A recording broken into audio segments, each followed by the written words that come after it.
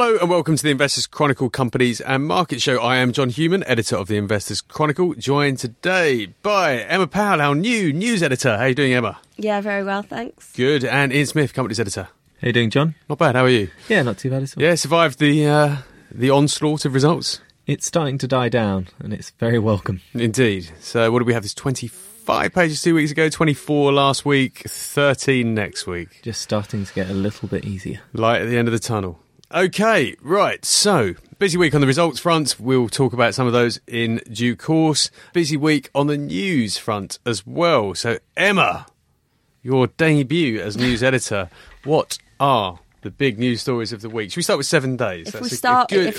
Big, broad, big picture news. Let's start with that. Probably one of the biggest stories was the Fed increasing rates again. So that's the third time since the financial crisis. Which happened after we went to press, incidentally. Yeah. Before anyone accuses us of having missed it. No. It was expected. So I think that's why we could refer to it.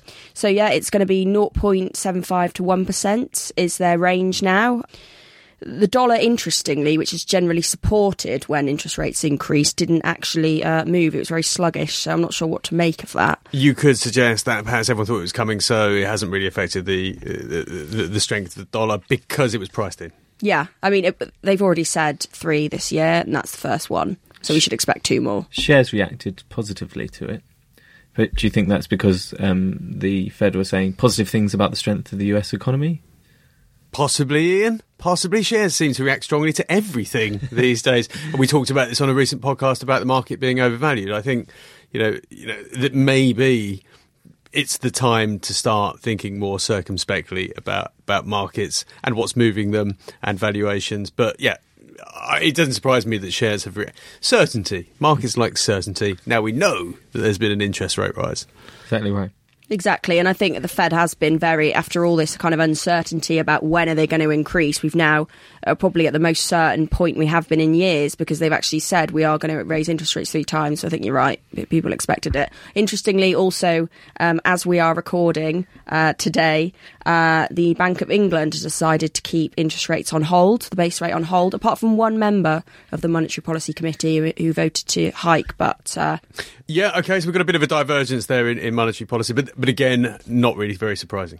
No, not very surprising. I don't think anybody realistically thought they were going to vote to increase interest rates. Having said that, I mean, the UK economy is growing very strongly, so you would have thought that actually there would perhaps be more hawks now than there perhaps were 6 months ago. Particularly kind of considering inflation expectations, and it is expected to actually surpass the Bank of England's target 2% rate, so later this year. Yeah, absolutely. I mean, what we learned from the budget was that they thought that the short-term economic picture was stronger than they had thought, but there are still economic worries about more of the medium term. I'm not sure how much... Brexit worries? Well, we can say it. Can we? Yeah, we can say it. We can say it. No, I think there is definitely a concern about the uncertainty that the start of the negotiation process will have on certain industries and the pass-through of the lower pound, and when kind of currency hedges come on for businesses. There are still concerns that are medium-term concerns, but like you say, the shorter-term picture is stronger. But obviously the Bank of England doesn't think it's strong enough to hike just yet. Yeah, I mean, I guess the UK economy's strength is down to the consumer. In some respects, the housing market has remained fairly solid, despite the post-referendum wobble. Yeah, I would be naturally cautious that the strength in those 2 particular markets is going to continue. We also, talking of Brexit, which isn't in the magazine, I think the Queen has passed given the royal assent for Article 50. Triggering of Article 50 this morning. So, exciting stuff there. What also isn't in the magazine, you refer to it, is the fact that they call it a populist party. The anti-immigration party in Holland did not do as well as many had feared. I think it was this morning, wasn't it? It was 95% of the vote had been... So it was 95% counted. I think the Prime Minister's party had 31 seats. Geert Wilders' party had 20, which is actually one more than it had last time. And it does make it the second largest party. It's the second largest party. So, but his proportion of the vote was quite small. So people on both sides of the argument are kind of claiming that as a victory for their point of view. Yeah, I think it's a bit too early to call victories in the battle against populism right now, I would have to say. Well, I actually, we had a little debate about this in the office earlier, so I'm going to say this on the podcast because I will not have another opportunity to say it. I would like us to stop using the word populist as a synonym for racist because it's not. Yeah, I went to an interesting lecture about that, and actually each side of the political persuasion views populism very differently. So, and that speaks to the kind of bubbles that we exist in on social media. If you're in a right-wing bubble, you get sent lots of things telling you about what the populist left are doing, and vice versa. Yeah, I think it can be a very pejorative term. All democracy has a populist aspect to it. It's become, and it's becoming, a very much a pejorative term, and only a pejorative term. When I looked it up this morning just to confirm what I kind of thought I knew, and actually populism just means policies that are intended to benefit the majority, the sort of lower echelons of society who are perhaps not as well represented in government as perhaps the elites have been. I think something very interesting is going on here with the way that this particular word is being manipulated. Well, it has, I mean, in recent times taken on a connotation of playing towards the majority's fears in order to motivate them to vote a particular way. So it's become more exploitative in the reference point of that word. But yeah, I think, like you say, it's now being stretched and often just labelled to points of view that you disagree. Yeah, I'm very cautious about this. I think something odd is happening with this particular word. Anyway, big tangent there. Let's get back to 7 days. Yeah, another story which you've actually written your editorial on this week is my Unilever. favourite company. Yeah, Unilever, and the chief executive there, Paul Polman, basically coming out and saying that in kind of takeover situations, the odds are stacked in the favour of the company that is making the bid, because they might have had weeks, months, years even to get together their plan for a takeover, whereas obviously the company that is the target has only 28 days. So he says that's unfair. Yeah, it does seem quite unfair, doesn't it? I mean, I think Paul Polman ought to be a little bit careful, because if his plans, came to fruition, he may end up being hoisted by his own petard, because Unilever is a very acquisitive company. Yes, there are quite a lot of complaints in corporate governance circles, though, that the UK takeover code is too weak and that it should be toughened. So I wouldn't be surprised if over the next year or so there were amendments put into it to give companies that are the target of takeovers more time or more power. Do you think the balance needs to be redressed at all? Not really. You think it's fine just as it is? Yeah, absolutely. I mean, again, we're going to come back to this populism thing and the whole political backdrop that we have right now. We talk about Donald Trump, who is calling for some kind of protectionist approach to running US trade policy, as though it's the worst thing in the world. And here we are calling for protectionist policies on takeovers. Yeah, and I think that's where economic nationalism, actually on both sides of the Atlantic, has come back more strongly. Theresa May said in her speech when she was launching her leadership bid for the Tory party, just became before the very short leadership contest and then became Prime Minister, that actually part of her industrial strategy was to stand up for British businesses, and said very many similar things to Donald Trump. Whereas he kind of uses Twitter as a bully pulpit to go after Ford, etc. She might go more cap in hand to Nissan, but it's tantamount to the same thing in terms of trying to protect the economic interests of the country. Yeah, I'm glad you mentioned Nissan, because this kind of also brings up another point that I pick up in my editorial about the nature of Unilever and many of these companies that we may or may not call national champions. Would you call Nissan a UK national champion? Well, the point she made in that speech, now I can see where you're coming from, but the point she made in that speech is it's not just about the ownership of the companies, it's also about jobs. It's about jobs, and it's about the people, and then also their importance with Unilever to our food supply chain. So actually, the food supply chain. Well, I mean, in terms of economically, they are important as. I'm just trying to stop myself spluttering into the microphone here. I mean, Unilever doesn't exactly sell the things that keep us alive in terms of food security. So, yeah. I mean, it really doesn't. No, you're right. Baby shampoo. Yeah, baby's got to have clean hair. That's true. But in terms of being a supplier for our key retailers, it's an important part of our the consumer goods supply chain. But it's only one company within the whole consumer goods supply chain. I looked at through Bloomberg market share in packaged food, for example. It's not the biggest. The biggest company is Mondelez. through the takeover of Cadbury, which incidentally brings us back to the whole UK takeover situation. Yeah, the protection of target companies. Yeah, but Mars is bigger. You know, in personal goods, you know, Unilever is up against the P&Gs. You know, basically what I'm saying is business is very international these days, especially these large companies like Unilever. You know, is it right to call them national champions and kind of play the national card when you're talking about this kind of thing? I just really don't think it is. Yeah, it's a facile attempt, isn't it? It is facile. But that's a good word. Are you saying the politicians are short-termists? And chief executives. Yeah, and obviously the government just doesn't want a big loss of jobs just ahead of Brexit from key industries. Well, you know how many jobs Unilever has in the UK? Oh, it's very... Actually, 7,500. Do you know how many employees worldwide?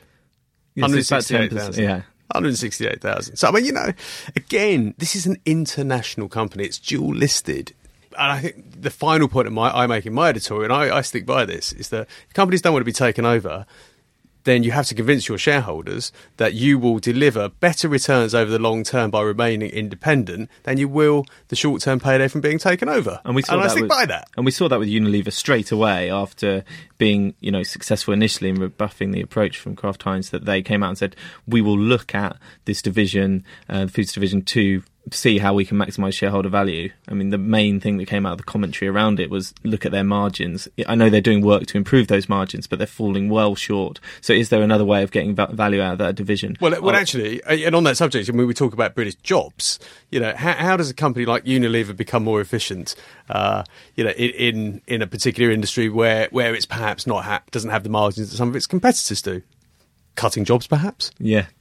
You know, I mean, the whole game of multinational corporations is what it is. To introduce kind of the nationalistic angle into this, as Paul Polman did, I think, as you say, facile. But economic nationalism is not hugely logical from an economic point of view, right? It's the application of an economic idea in order to justify your political ends.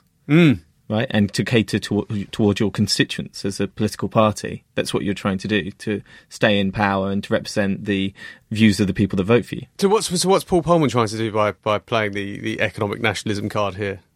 Well, he must be playing to the choir in terms of the corporate governance crowd and the government that agree with him that the rules are currently too lax when it comes. He's just trying to firm up his defence, isn't he? He's trying to get more people on his side. He's trying to win the argument. Yeah. Plenty of companies have rebuffed foreign takeover bids where they've wanted to. Cadbury failed to rebuff its foreign takeover bid because Cadbury was not a very strong company at the time. I mean, let's not forget that. And Unilever have done quite a good job straight after finding out that there was going to be interest. The way that the management actually dealt with it in terms of setting up an internal team, kind of getting their ducks in a row in terms of how they're going to rebuff the offer. Yeah, you may not be his biggest fan, but I think they did do quite a good job of coming out very quickly and robustly against, and made it then very difficult for Kraft Heinz to then make their case, because they had to make quite a big argument about cost synergies, and Unilever almost cut them off at the knees immediately. I think, I mean, that's true, but I think the Kraft Heinz bid was very speculative anyway, and I think there was hardly anyone out there who would say this was a good idea. So agreed. I don't think they had a hard job to do there, quite frankly. But yeah, to call for extra protection from the government, I'm not sure that that's required.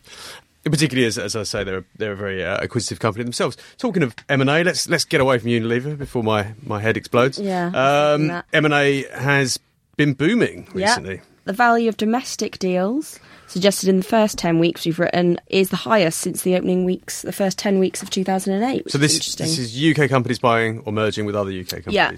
So we've had this week, following on from the Standard Life Aberdeen news last week, this week we've had Bovis with 2 approaches from Galliford Try and also Redrow. Interesting, because let's come back to my point about strong companies don't get taken over. Bovis is the weakest of the house builders.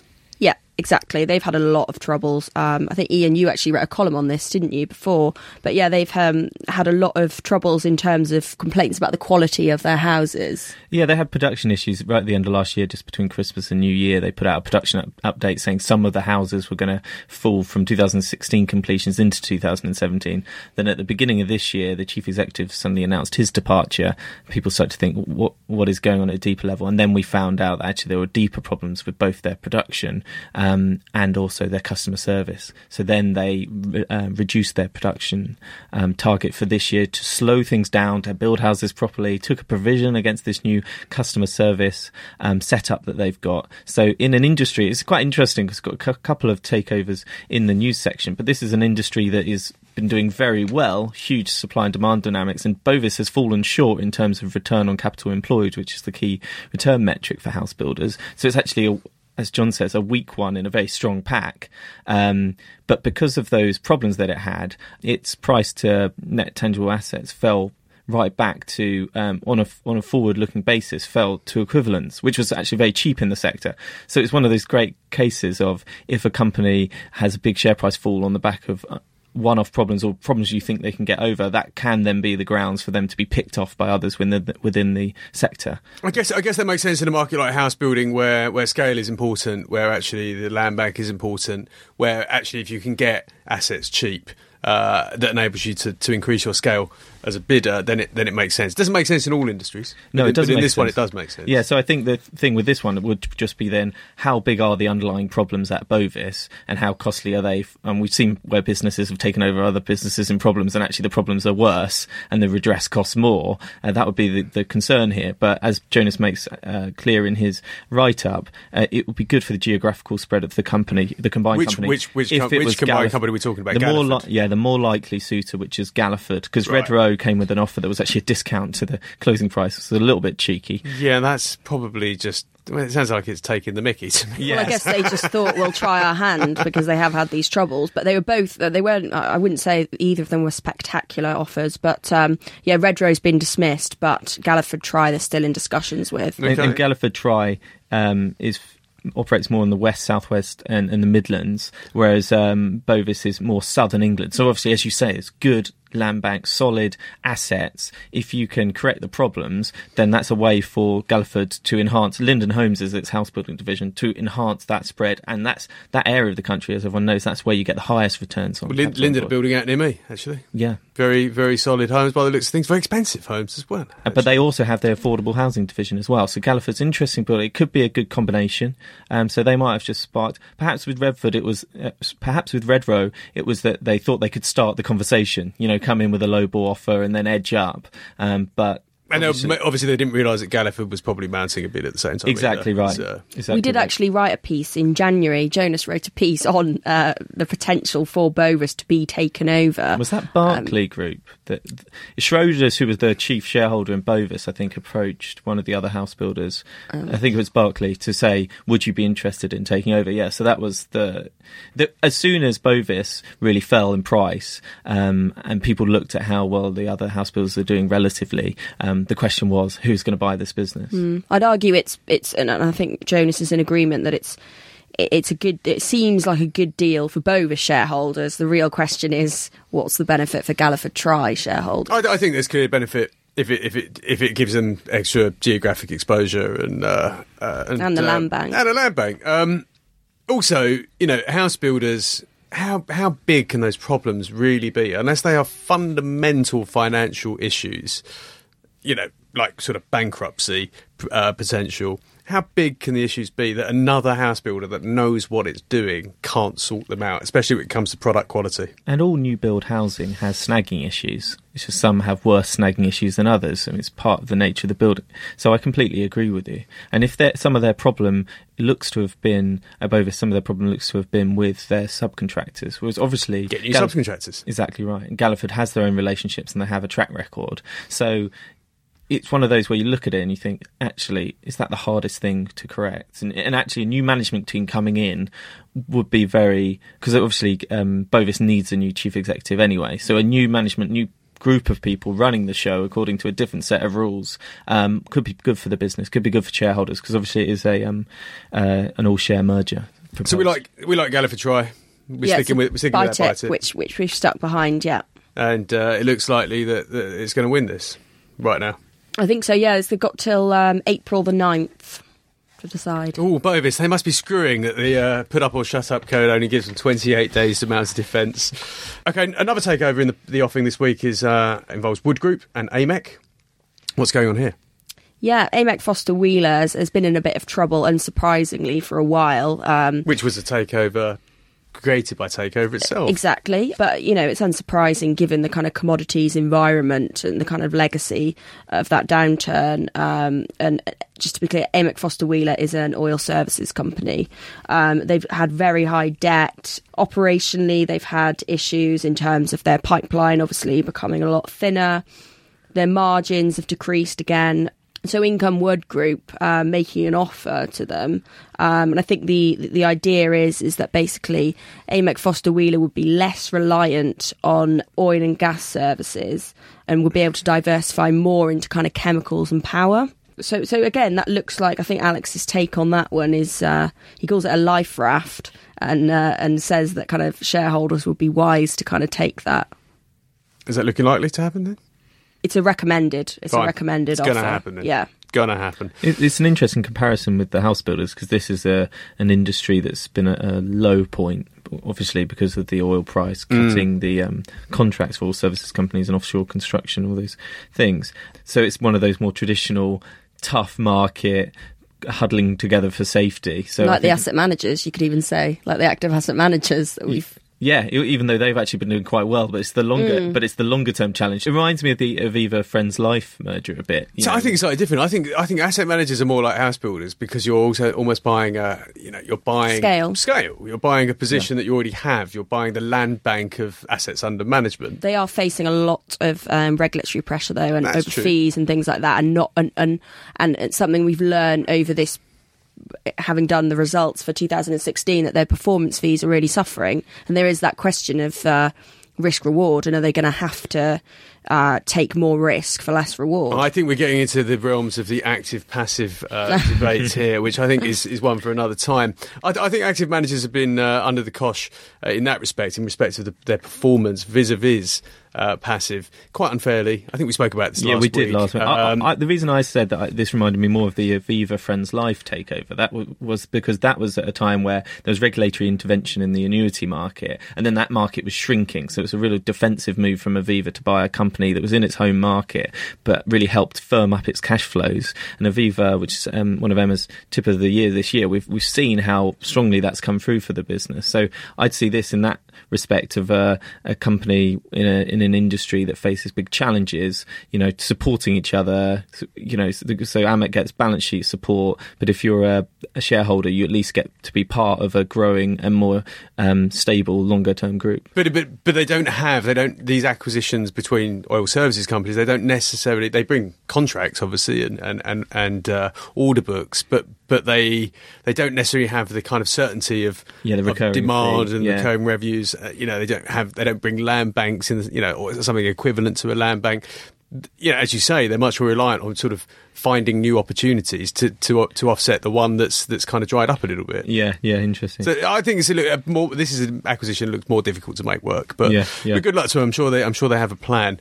I mean, another takeover that we've been writing about recently is Fox's takeover of Sky, which is in the news again this morning. It's been referred by the Culture Secretary, Karen Bradley, to Ofcom for review. To Ofcom and the CMA. It's actually quite confusing. There's a few different parts going on there. So Ofcom are going to be looking at it on a media plurality basis. Which they've done before. Which they've done, you've written about this as well. Yeah, you've said this was going to happen. Yeah, and it's a slightly different deal to the past News Corp takeover attempt of B Sky B, because of the way that News Corp has changed as a business into Fox, which has the broadcasting assets, and the News International News Corp that has the newspaper assets. So what Ofcom are looking at this time is media plurality, so the amount of people that have ownership of a lot of different aspects of our media, titles within our media, commitment to broadcasting standards on behalf of Fox as the takeover of Sky. So their concern there is that Sky News might become kind of Fox Newsified. Well, it's a rather subjective measure, but there you go. Yeah, but obviously we have kind of tougher broadcasting regulation in the UK than they do in the US, so I think there must be some concern. You wouldn't think it sometimes, but there you go. Okay, and then also I think Ofcom is separately doing a fit and proper review of James Murdoch of their ability to kind of then run Sky News, which would then be kind of a broadcaster. So I think that's a separate thing that's coming alongside. But also the deal has been referred to. So those are the public interest grounds, and Ofcom are going to be deciding on them. But the deal has also been referred on jurisdictional issues to the CMA. So it's just a multi-level sign-off. I think what people have taken out of a lot of people thought it was going to be referred, but I think there are quite a few things on which Ofcom could fail this and decide to refer it themselves. So yeah, it's a tricky one. There's a few different levels that they have to get over. And what I argued in my column in January was that on purely the media plurality issue, there are reasons to think it's more likely to go through this time because of the makeup of the different groups. I don't see that as being as big an issue as it was last time. No, exactly right. And also last time they did agree. The worry was the possession of newspapers and Sky. I mean, if you view it just as the people that own the businesses, obviously because the Murdochs still own controlling stakes in both of the businesses that own the UK newspapers and that would then own Sky News, you could say, well, it's the same issue. But it's fundamentally a split corporation. What the Fox is trying to argue is that there won't be cross-media kind of there won't be cross-pollination of the media from the newspapers to Sky News. So trying to argue that Sky News will remain impartial and independent and will not be intervened with too much by Fox. So it's about who can win the argument, really. Last time, what was ultimately agreed before it all fell apart in the midst of the phone hacking scandal was that News Corp would spin out Sky News into an independent entity. So I suppose you could have the possibility of that happening again. Ofcom makes certain demands around Sky, but it is, like you say, a kind of structurally different deal this time. So maybe they won't decide to go down that route. I guess, I mean, for our readers, the technicalities of how this may or may not happen ultimately are somewhat irrelevant, because I guess what they want to know is, what should I do with my Sky shares? Yeah, exactly right. And we've had... they get a bonus dividend if the deal doesn't complete before the end of 2017. So there's definitely, from their point of view, they just want to look at what happens if it doesn't go through and what they are losing out relative to if they had sold the shares at the beginning. But the way they've structured the deal is to give it a bit of legs in terms of the support it will have from the shareholders. So stay put for now. I think it's wise to stay put, just because obviously this is only a 40-day, which, I mean, how can you do all these things in 40 days? It doesn't seem like... They had 15 months last time, I believe. Yeah, so 40 days? 40 days to do I think that's the media plurality and the commitment to broadcasting standards review, which is not a huge amount of time. So now... Our new government likes to do things quickly. Well, exactly right. They've got other things to do. There is an argument that they'd want a compliant media in order to communicate Brexit, which is probably the biggest communication challenge of any government for a long time, and that actually they would be minded to accommodate our kind of media barons that we have in the country. Well, I actually heard there was an interesting thing from John Whittingdale, who said that my MP. Well, there you go. Who said who was in favour of the deal, because he said it shows, talking about Brexit, it shows that we're open for business and it's a very good thing. Then there's some other politicians that have said, again, it should be allowed because how can our media organisations compete with people like Amazon and things like that? Yeah, the rationale for the deal is they've got to be able to see off the challenge from all these other content providers. The only way to do that, again, is to club together. I think that's a really interesting angle. Yeah, unfortunately for John Whittingdale, he's not the Culture Secretary anymore, as he was 6 months ago when Theresa May became Prime Minister. There you go. Talking of telecoms and media regulation, Ofcom are involved in another thing in the magazine this week, which is the BT Openreach decision. I must admit, I look at this and think that it's a bit of a whitewash in regulatory terms. I think BT have been given a free pass here.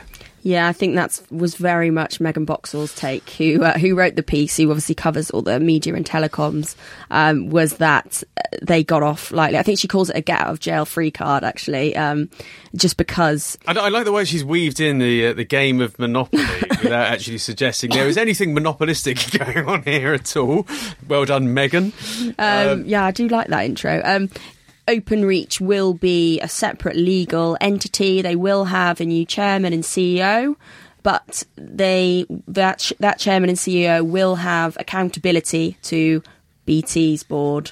And BT's board will be able to veto any appointments, any investment that Openreach decides to make. Yeah, and I think it's not really independent at all. Yeah, I think Gavin Patterson's words were, we will be able to overthrow any investment decisions. Overthrow, that's a very unusual word to use in a business context, but there you go. I mean, for the benefit of listeners, Openreach is essentially the infrastructure division of BT, controls the network essentially, and it's the last mile, which I think is the important thing, i.e. the bit of wire or whatever it is these days. Well, it was copper and increasingly wire. fibre. I think it's still copper in a lot of cases.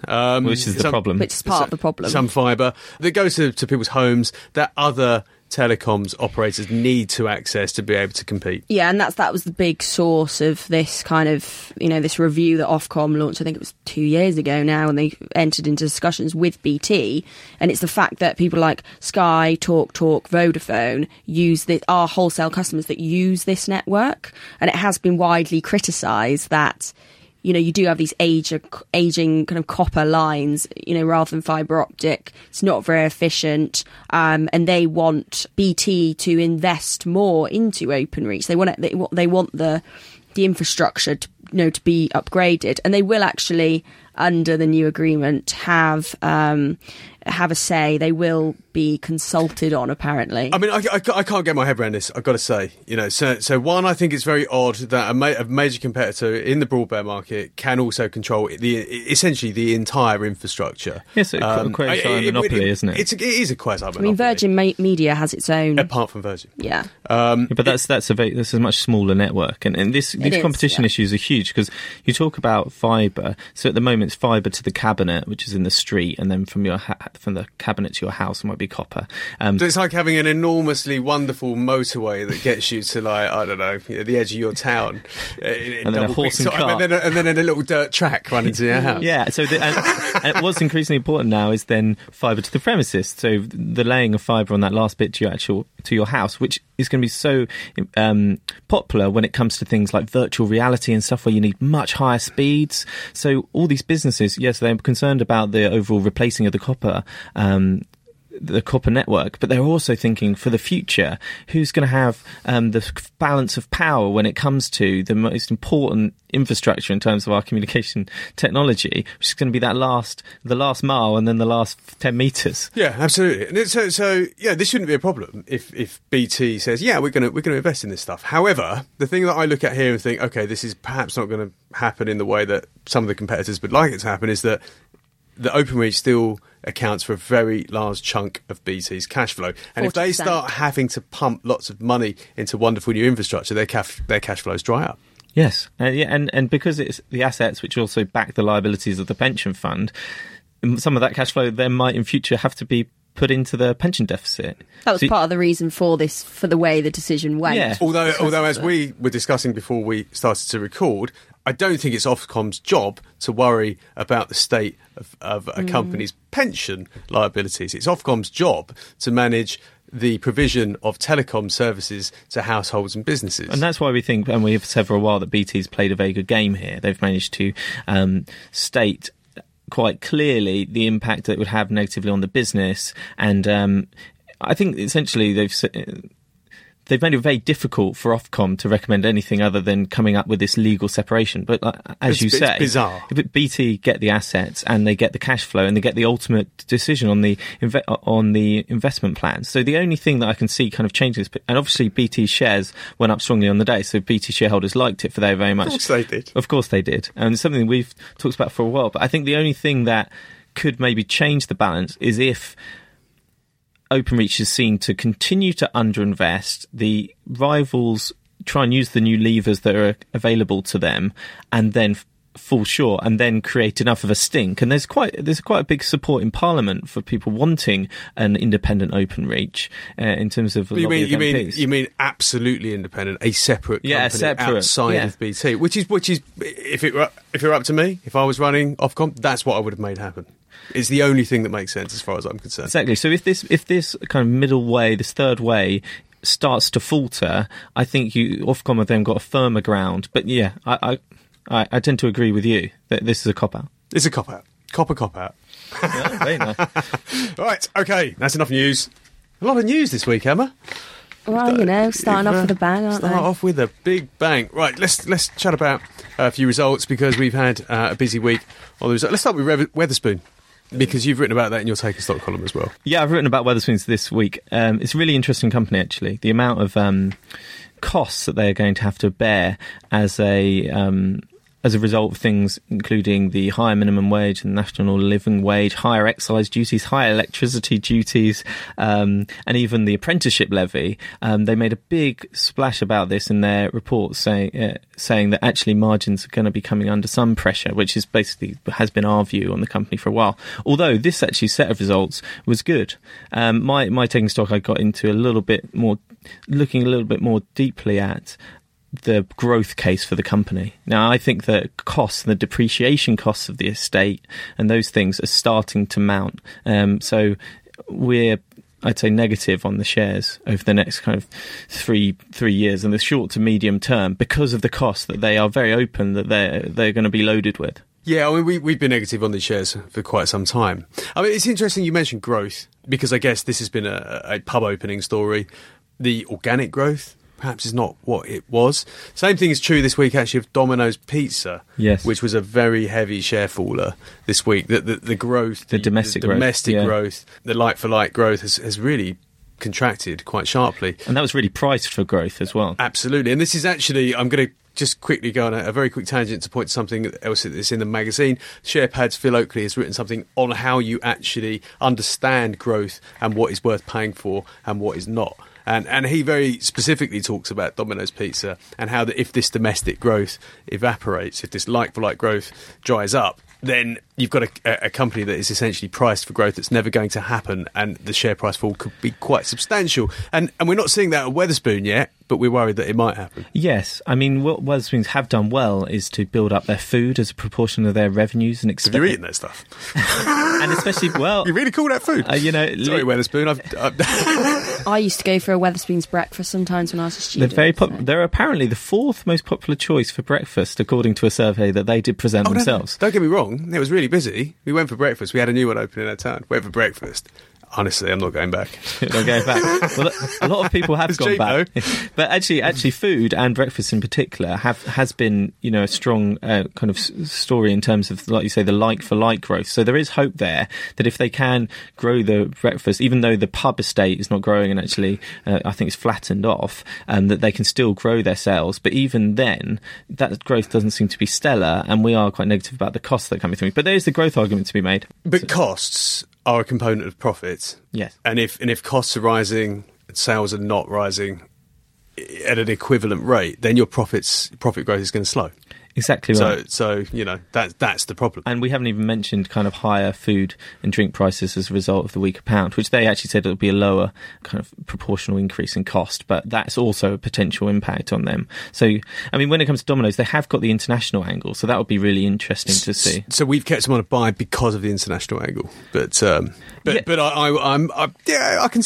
It's also an interesting story. The share price fall does also give you an opportunity to buy in if you still believe in the long-term growth. I do think when it comes to the domestic story, the growth of, if you looked at Just Eat's results the other day, if you look at how players like Deliveroo have come into the space and the amount of advertising spend that they're getting out there, and I'm sure people have seen the efforts, that is concerning for their domestic growth. They were priced to really grow, but every time, we make a recommendation, that's a point in time. And after the fall in the shares, they were the kind of cheapest that you would have got for a few years. So if you had taken a play on the international and the market had overdone it, that was, I suppose, the take. But Domino's has been a very successfully expansive franchise. There's nothing to suggest that it can't expand into overseas markets in Europe. But equally, I don't know whether it's going to succeed selling pizza in Germany or not. I really have no idea. Yeah, that's a difficult call to make. I mean, there are reasons to be positive about the domestic picture. I think mobile revenues increasing their share of the overall revenues. So they are converting people to mobile. They are winning new customers.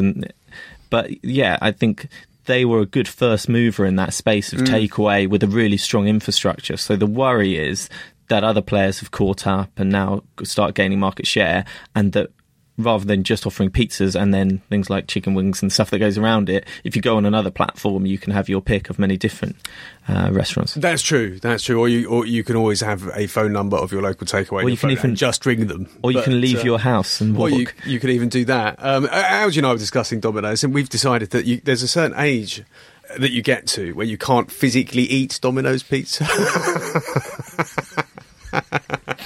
And then we've both hit it with the same age. Is it before or after you can't eat Wetherspoon's food? It is around the same sort of time. Okay, right, Emma, what have your pick of the results this week? Yeah, well, I'm going to start with myself, which is Aviva. Well, that's what I would like you to do. I'll start with Aviva. Yeah, that's our income tip of the year. They had very good results, up 7% on the day, I think. Shares up 7%.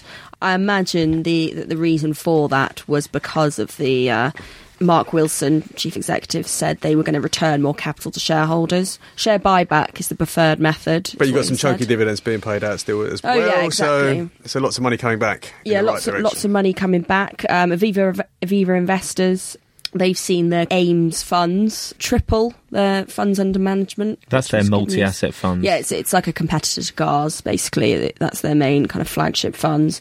But also the life business done very well. Again, we spoke about the Friends Life acquisition. That's done really great things for them. Interestingly, actually, something we've written about elsewhere in the magazine, sales of individual annuities rising. Actually, we've written about another company this week in that space, in the tip section. But yeah, individual annuities, back from the dead. It's more that the market's stabilised, I would argue, rather than, it's going to shoot up. And some companies have left, Prudential have left the annuity. Exactly, Prudential's left individual annuity market. A lot of as the Standard Life example shows, and actually what Aviva are trying to do now is kind of turn their attention more towards asset management and that kind of thing. So if you are a company like JRP Group, who are very much, they're doing stuff in the kind of defined benefit de-risking space as well, but they also, individual annuities, or guaranteed income for life as they call it, is still a major part of what they do, and sales there have stabilised. They argue because the open market is growing. I think that's quite interesting what you've just said. So they're calling them guaranteed income for life, not annuities. I think they've called them that for a bit at either Just Retirement or Partnership. I can't. It's part of this whole we don't want to de-jargonify.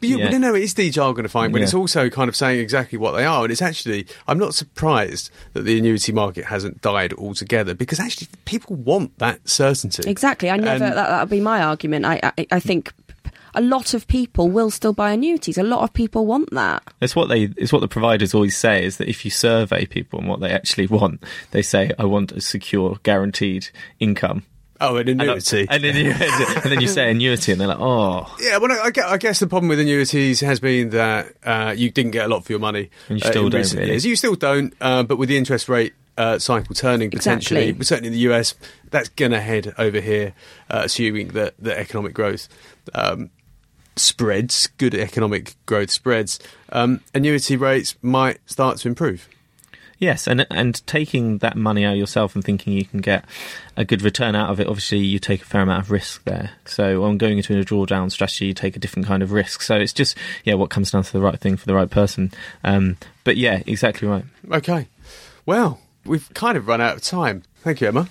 Good debut. Thank you. Thank you, Ian. Yeah, lots more in the magazine. It's a bumper issue. There's 75 results and tips, or there or thereabouts, and tips and tip updates. Bounty.